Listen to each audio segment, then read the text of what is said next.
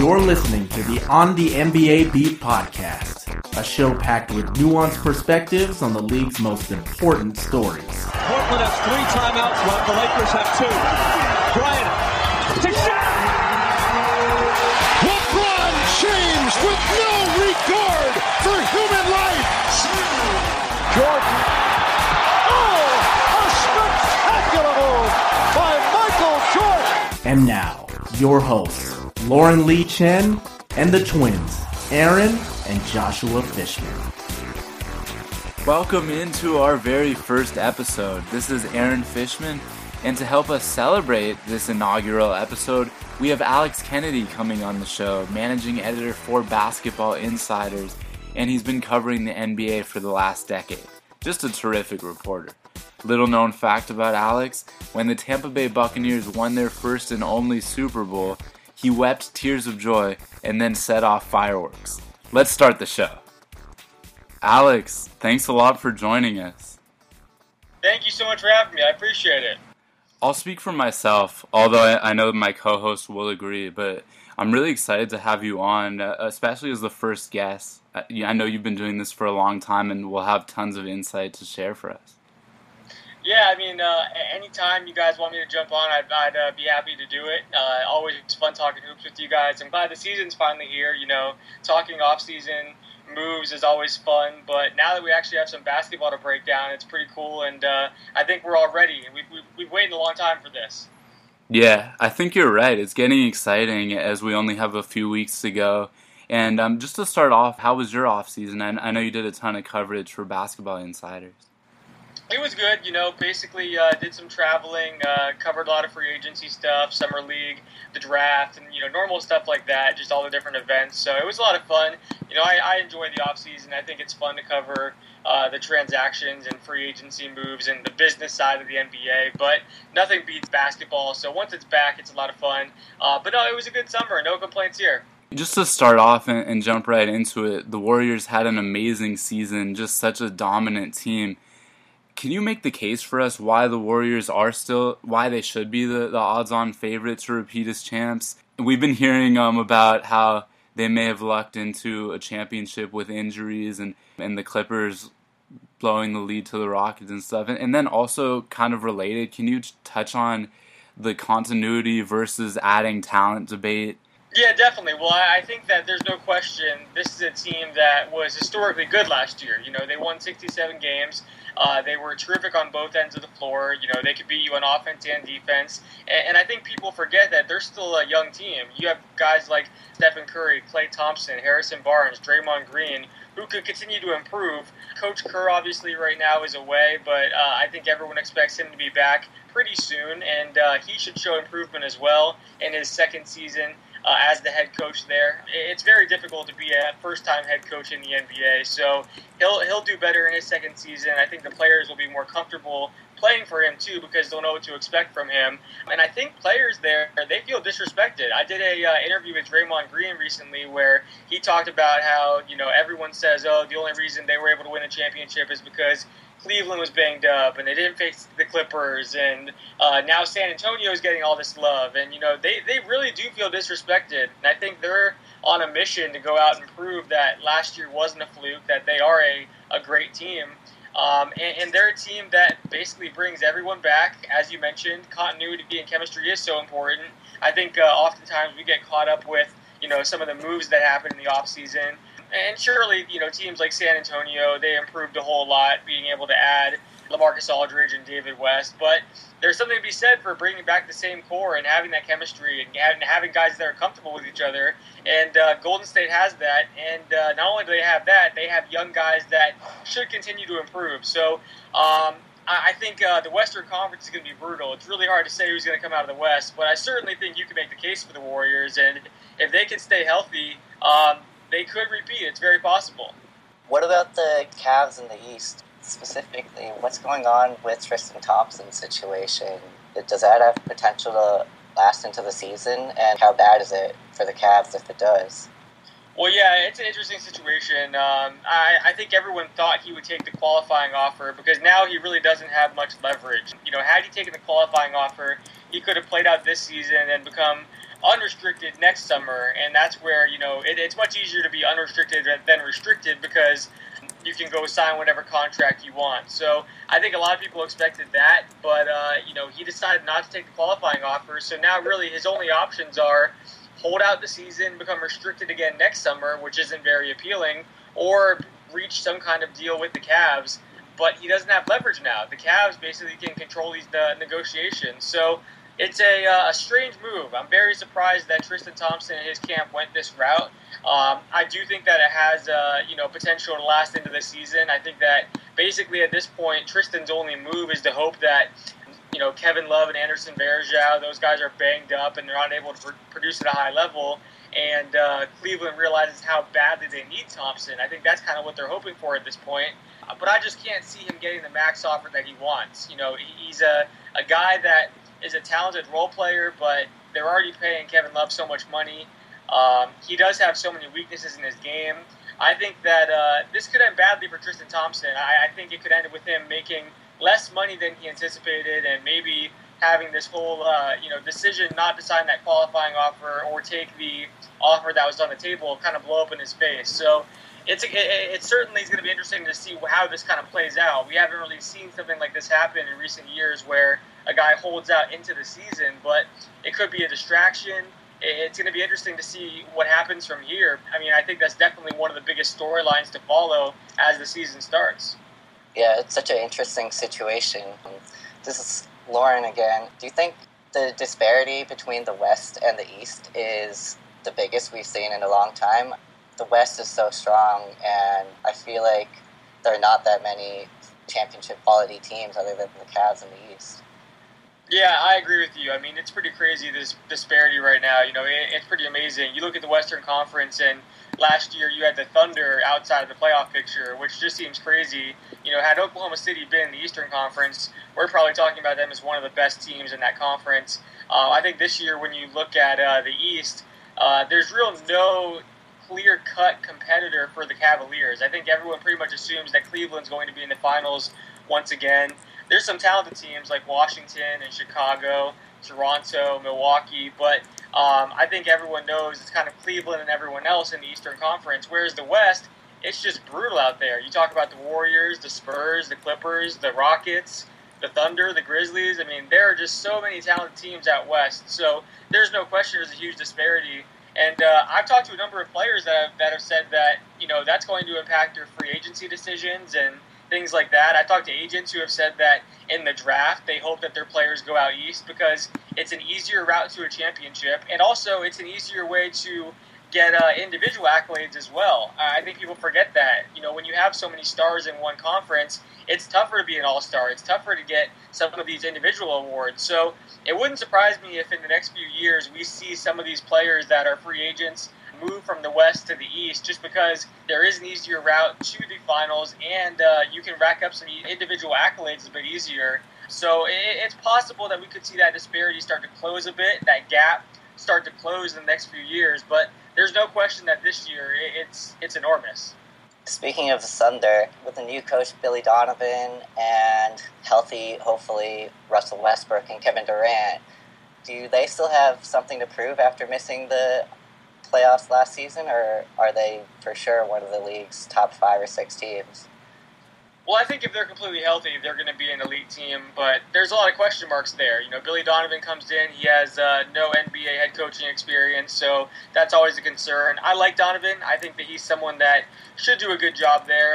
Scott Brooks, he really kind of ran things that were predictable, and he was criticized for not getting the most out of guys like Kevin Durant and Russell Westbrook, so it'll be interesting to see if Donovan can get more out of those guys. But injuries are always a concern with the Thunder every single year. The Jones fracture that Kevin Durant had, that's always a concern because usually guys try to come back from that too quickly, as we saw Durant do last year, and it leads to other injuries and it limits guys. Russell Westbrook, with his style of play, he's been hurt often throughout the years. Serge Ibaka can go down. There's no question this team is talented, and if they're healthy, they're one of the best teams in the Western Conference. But, health is a big question mark for them. So it remains to be seen if they can play that full potential and be at full strength all year long. But I do want to see how Billy Donovan can coach this team. I think they have to be all in on this year because Kevin Durant's a free agent after this year. Russell Westbrook can follow the following year. So this is a huge season for the Thunder, and there's a lot of pressure on them to succeed. Hey Alex, Joshua here. I wanted to stay in the West and ask you about Anthony Davis. It seems like every season he adds another dimension to his game, and I know he's packed on a ton of muscle in the offseason and is adding a three-pointer to his arsenal. How much better do you think he can truly be this season under new coach Alvin Gentry? I'm so excited to see what Anthony Davis can do. I'm a huge fan of his game. I think that he's one of the most dominant players in the NBA, and I think he'll win the MVP award at some point here in the near future. It's insane to think that he could be better after what he did last year, just putting up monster numbers, leading the league in PER. But like you said, he's bulked up. He's now about 253 pounds without losing any muscle mass. He still has the same body fat percentage. And he's adding a three-point shot, which is very scary. We saw him knock down a few threes last year, but Alvin Gentry, one of the first things that he did whenever he came in as head coach, told him, go shoot a ton of threes because that's what we want you doing this year. So when you think about the fact that, he's going to have a reliable three-point shot, that he's going to be even bigger so he can bang with some big men down low, and I think Alvin Gentry, just being the offensive genius that he is going to help him so much. Gentry was the one that helped the Clippers 2 years ago become the number one offense in the NBA. Last year, he helped the Warriors become the number one offense in the NBA. This is the guy that gets the most out of his players. So you take Monty Williams, replace him with Gentry, and that's a huge upgrade. And then the fact that he is getting so much bigger and working on his three-point shot, and the fact that he's just still so young. We're talking about a guy that is 21 years old. He's still years away from reaching his prime. So I'm really excited to see what he can do and how he develops. I'm kind of concerned about the supporting cast they have there. I wish they had some more talent around him, but hopefully they can stay healthy this year. That's been a big issue for them in the past. Guys like Drew Holiday, Eric Gordon, Ryan Anderson, those guys have been down. So if they can stay healthy, this could be a very good team. But I am curious to see how he develops. It seems crazy that every year he does improve somehow, and I think he could do it again. What was it that Alvin Gentry said in the biggest understatement of the offseason? I think he could be a pretty good NBA player, something like that? Yeah, something like that. Pretty good NBA player, I think so. He has a chance. Yeah, exactly. A chance to be pretty good. I just love Anthony Davis. People give me crap on Twitter all the time because I'm always tweeting out his stats, and I'm in love with the guy. I think that he is just so dominant, and if he does not win an MVP award in his career, I will be stunned because the numbers are ridiculous. Barring injury, this is going to be a guy that I think will be probably the best player in the NBA at some point in his career. LeBron James, obviously, because he is so much older, he'll be on the way down. Anthony Davis is coming up. Kevin Durant probably has something to say about that, but I just look at Davis, and he's so unique and can impact the game in so many ways. I just can't wait to see how he develops. Yeah, a team that made a splash this offseason, obviously, was the San Antonio Spurs, landing LaMarcus Aldridge. What do you think are some potential early drawbacks to the signing, and what do you think really works about it? Well, there's no question it was a good signing. There's going to be an adjustment period because Aldridge is someone who in the past has been able to take a ton of shots and really be a guy that succeeds in isolation situations where, Portland would drop him the ball and he'd be able to shoot from wherever he wanted. He would shoot with the hand in his face. Really, he didn't play Spurs-type basketball. And it worked very well because he's so talented. He's one of the best power forwards in the game. And, shots that normally most players shouldn't be taking, when LaMarcus takes them, they're good shots because they go in. So it's just going to be interesting to see how he kind of changes his game a little bit. I still think that, they're going to put him in isolation situations, but the Spurs, they're so good because of their ball movement and their balanced attack. So it's going to be, on Greg Popovich to get LaMarcus acclimated, and I think it's also going to be on LaMarcus to make some sacrifices too, and maybe take some less shots and give up some touches. But it's going to be interesting to see how this all works out. There's no question that it was a great signing, though, because I think we all kind of saw this Spurs team was getting older, and they had Kawhi Leonard, but people were wondering what's going to happen whenever Tim Duncan and Manu Ginobili and Tony Parker and those guys are gone. Now, with Aldridge there on a long-term deal, with Kawhi Leonard re-signed, they have that core they can build around going forward, for that next era of Spurs basketball. So I like the move. I think that Greg Popovich is a wizard, so he'll find some way to make it work. I really have a hard time betting against Greg Popovich. I think that he'll get the most out of Aldridge, and he tends to make players, fit into his scheme and have them buy in. So I think it'll work out, but there's definitely going to be an adjustment. There's no question about that. Right. Shifting gears from a team that the Clippers beat in the playoffs to a team that eliminated the Clippers, I want to talk about Ty Lawson. He had a really tough offseason with the alcohol problems, but it could be a really exciting time for him joining the Rockets. How do you think his presence will affect Houston, both on and off the court? In particular, how will it affect James Harden on offense? Yeah, it's a good question.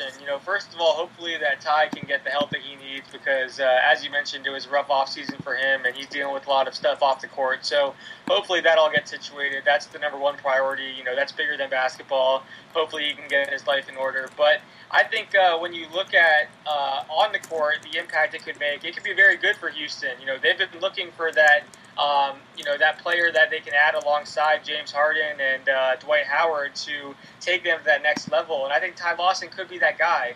I think the interesting thing with Ty Lawson is there's kind of two Ty Lawsons. There's playoff Ty Lawson, who's really focused and gets a ton of assists and is very good, very efficient. And then in recent years, we've seen there's Ty Lawson who, when a team is struggling, he tends to quit on a coach. He isn't playing his hardest. He's not focused. He's missing team events and practices. So now Houston's hoping they're getting that, focused Ty Lawson. They're hoping that they can get the Ty Lawson that's been very successful when he's been in situations where he's playing for a playoff team and a contending team. So this could work out very well for them. I think it's a low-risk, high-reward move. The fact that they didn't give up too much to get him, in my opinion, makes it a great move. And because he made that final year of his contract non-guaranteed. So even if it doesn't work out on the court, they get a $13 million non-guaranteed contract that they could trade. So at the very least, he becomes an interesting trade chip for them and a trade asset. So I like the move a lot for them. I think it was a no-brainer for the Rockets. I get it for Denver, too. They wanted to get him out of there. They wanted to hand over the reins to Emmanuel Mudiay. It really worked out well for both teams. But like you said, with James Harden, it'll be interesting because, Patrick Beverley and Harden have kind of complemented each other really well because Harden needs the ball in his hands, whereas Beverley really doesn't. Harden isn't the best defender, whereas Beverley is a great perimeter defender. Lawson isn't that great on defense. He needs the ball in his hands. So I'm curious to see how Lawson and Harden can coexist, or if we're going to see Lawson come off the bench and play with some different players. It'll be interesting, but there's no question that they got a very good player in Lawson. And if he can, get right off the court, then this could be a very good move for them. Yeah, and back to the Clippers for a second. We alluded to them a little bit earlier. Jamal Crawford, I love that guy. Off the court, on the court. You did a great interview with him the day of that DeAndre Jordan craziness. I'm a little worried, though, about Jamal Crawford and how he might coexist with Lance Stevenson. Is that a legitimate concern, do you think? And how do you envision that working itself out if he's still on the Clippers? And I guess that is a big if, right? Yeah, that is a big if, and Jamal understands that. One of the things we talked about on that podcast, it's the Basketball Insiders podcast, and you can find it on iTunes, on SoundCloud. Basically, he came on the day that DeAndre was kind of flip-flopping and making up his mind, and it was a crazy day. We talked about all the DeAndre stuff, but at the same time, his name was in trade rumors. People were talking about him possibly going to Cleveland. People were talking about Miami. His name has come up a lot. So Jamal basically understands that, he has a very good contract, a very tradable contract. So his name will continue to be mentioned in rumors for quite some time.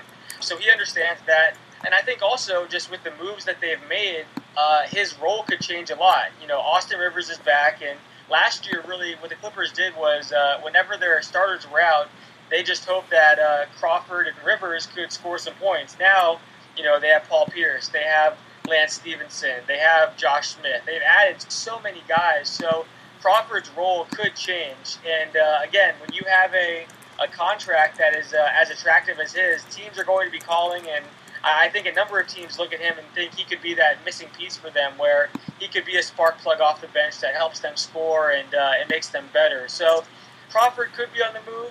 If I'm the Clippers, I'm holding on to him. I just feel like, I don't necessarily trust Lance Stevenson and Josh Smith and Austin Rivers as much as I trust Crawford at this point. I want to see how those guys play before I make some kind of move and get rid of Crawford. But at the same time, I think they're weighing their options. If they can get a solid backup point guard, if they can get a solid backup center, maybe that's where they look to trade Crawford and fill another need, because they do have so many wings on that bench right now. I think you're right, because he's instant offense off the bench, and if they can upgrade, they should do it. I just don't think that they would get the value that they would want and need for him, so I think they should stick with him and just try to make it work. But just moving on, we're a little bit ambitious with everything we want to cover just because we're talking to you about general NBA. So if you don't mind, try to be quick with this response. We want to know, is there a particular head coach you think enters the season on the hot seat? And if so, what does he have to do to avoid being fired early on in the year? I think it has to be Steve Clifford. Charlotte needs to win, and they need to win big in order for him to keep his job. They made a lot of moves this summer, bringing in guys like Nick Batum. They brought in Jeremy Lin. They went out and signed win-now players and acquired win-now players. And Clifford's in a situation where he made the playoffs in his first year. They really regressed a lot last year. The Lance Stevenson thing didn't work out. They've tried to put the pieces there for him to take this team to the next level, and it hasn't happened. I like Clifford, but I think he's definitely on the hot seat. And if things don't work out there, I could see them making a change. In the past, they have not been scared to make changes very quickly if things don't go well with the head coach. So Clifford's probably the guy I think that's on the hot seat right now. Another quick one, if you don't mind. The Heat's starting lineup is stacked. If they can stay healthy, do you have reason to believe that these guys can mesh? They just have so much talent in that starting rotation. Yeah, they're going to be very good, I think. I like their starting lineup. I think they've also improved their depth, too. I love the fact that they were able to go add, first of all, Justice Winslow in the draft at number 10. That's a huge steal. Gerald Green and Amari Stoudemire on minimum deals were just bargain bin contracts. I think those were excellent moves. And then, as you mentioned, the starting lineup should be very good with Dragic, Wade, Luol Deng, Chris Bosh, Hassan Whiteside. This is a very talented team that, I think if they play to their full potential and stay healthy, which, again, it's always a question with them. They're kind of like the Thunder, where you don't know what you're going to get out of Wade. You don't know how Chris Bosh is going to bounce back from this blood clot. You don't know if these guys can stay healthy. But if they can, they could be, a number 3, number 4 seed in the Eastern Conference. The East is really wide open. They could be that talented. Talking about another team that could be really good in the East, the Milwaukee Bucks, they have a slew of exciting young players, and they're entering the season very healthy. Them and the Utah Jazz, another purple and green team. What do you expect these teams' ceilings to be, and what can potentially hold them back? Well, I think Milwaukee, they're going to be the better team of the two.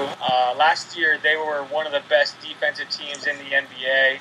They struggled on offense, but now you get Jabari Parker back, you add Greg Monroe. So I think they're going to be very good. I could see Milwaukee being, a number 5 or 6 seed in the Eastern Conference. I think last year, being able to make the playoffs and get that experience, that was huge for them. So I like Milwaukee a lot. Utah, the Dante Exum injury is really tough for them. I think they were, in my opinion, they were a lock for the 8th seed before the Exum injury.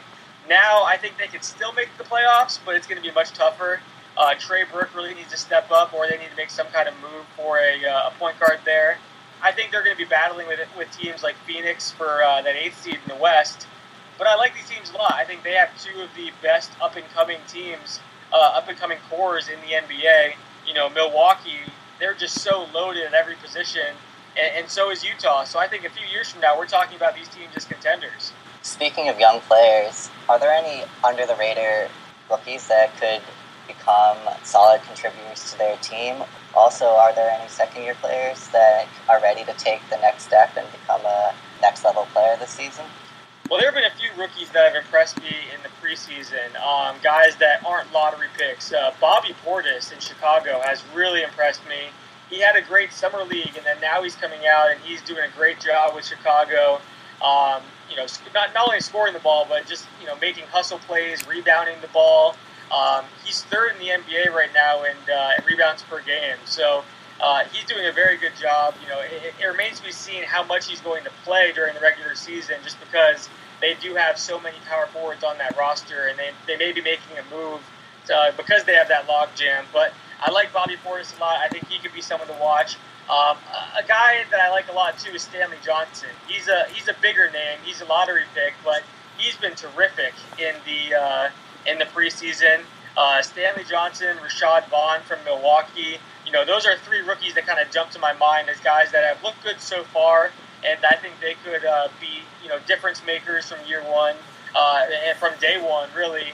And then in terms of sophomores to keep an eye on, I think that Elfrid Payton is going to have a breakout year, in my opinion. I actually just wrote about this today on Basketball Insiders. I think that, you know, the fit with him and Scott Skiles in Orlando is perfect. I think that he's definitely gaining confidence, and he looked more comfortable toward the end of last season with Orlando. He was putting up monster numbers after the All-Star break. He had back-to-back triple-doubles at one point.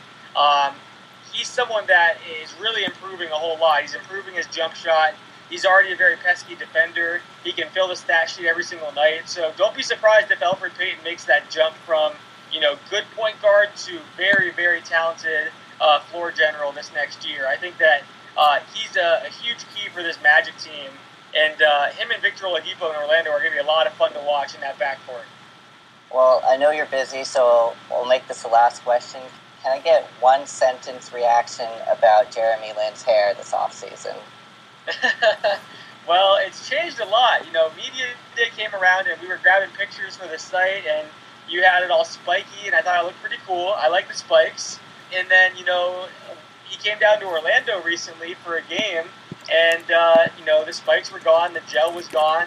It was kind of like a bowl cut looking thing. So I'm not sure what he's doing. He's kind of mixing it up. I think some days maybe he just, you know, has the time to work the gel in and get the spikes going. Some days he's just kind of getting lazy with it.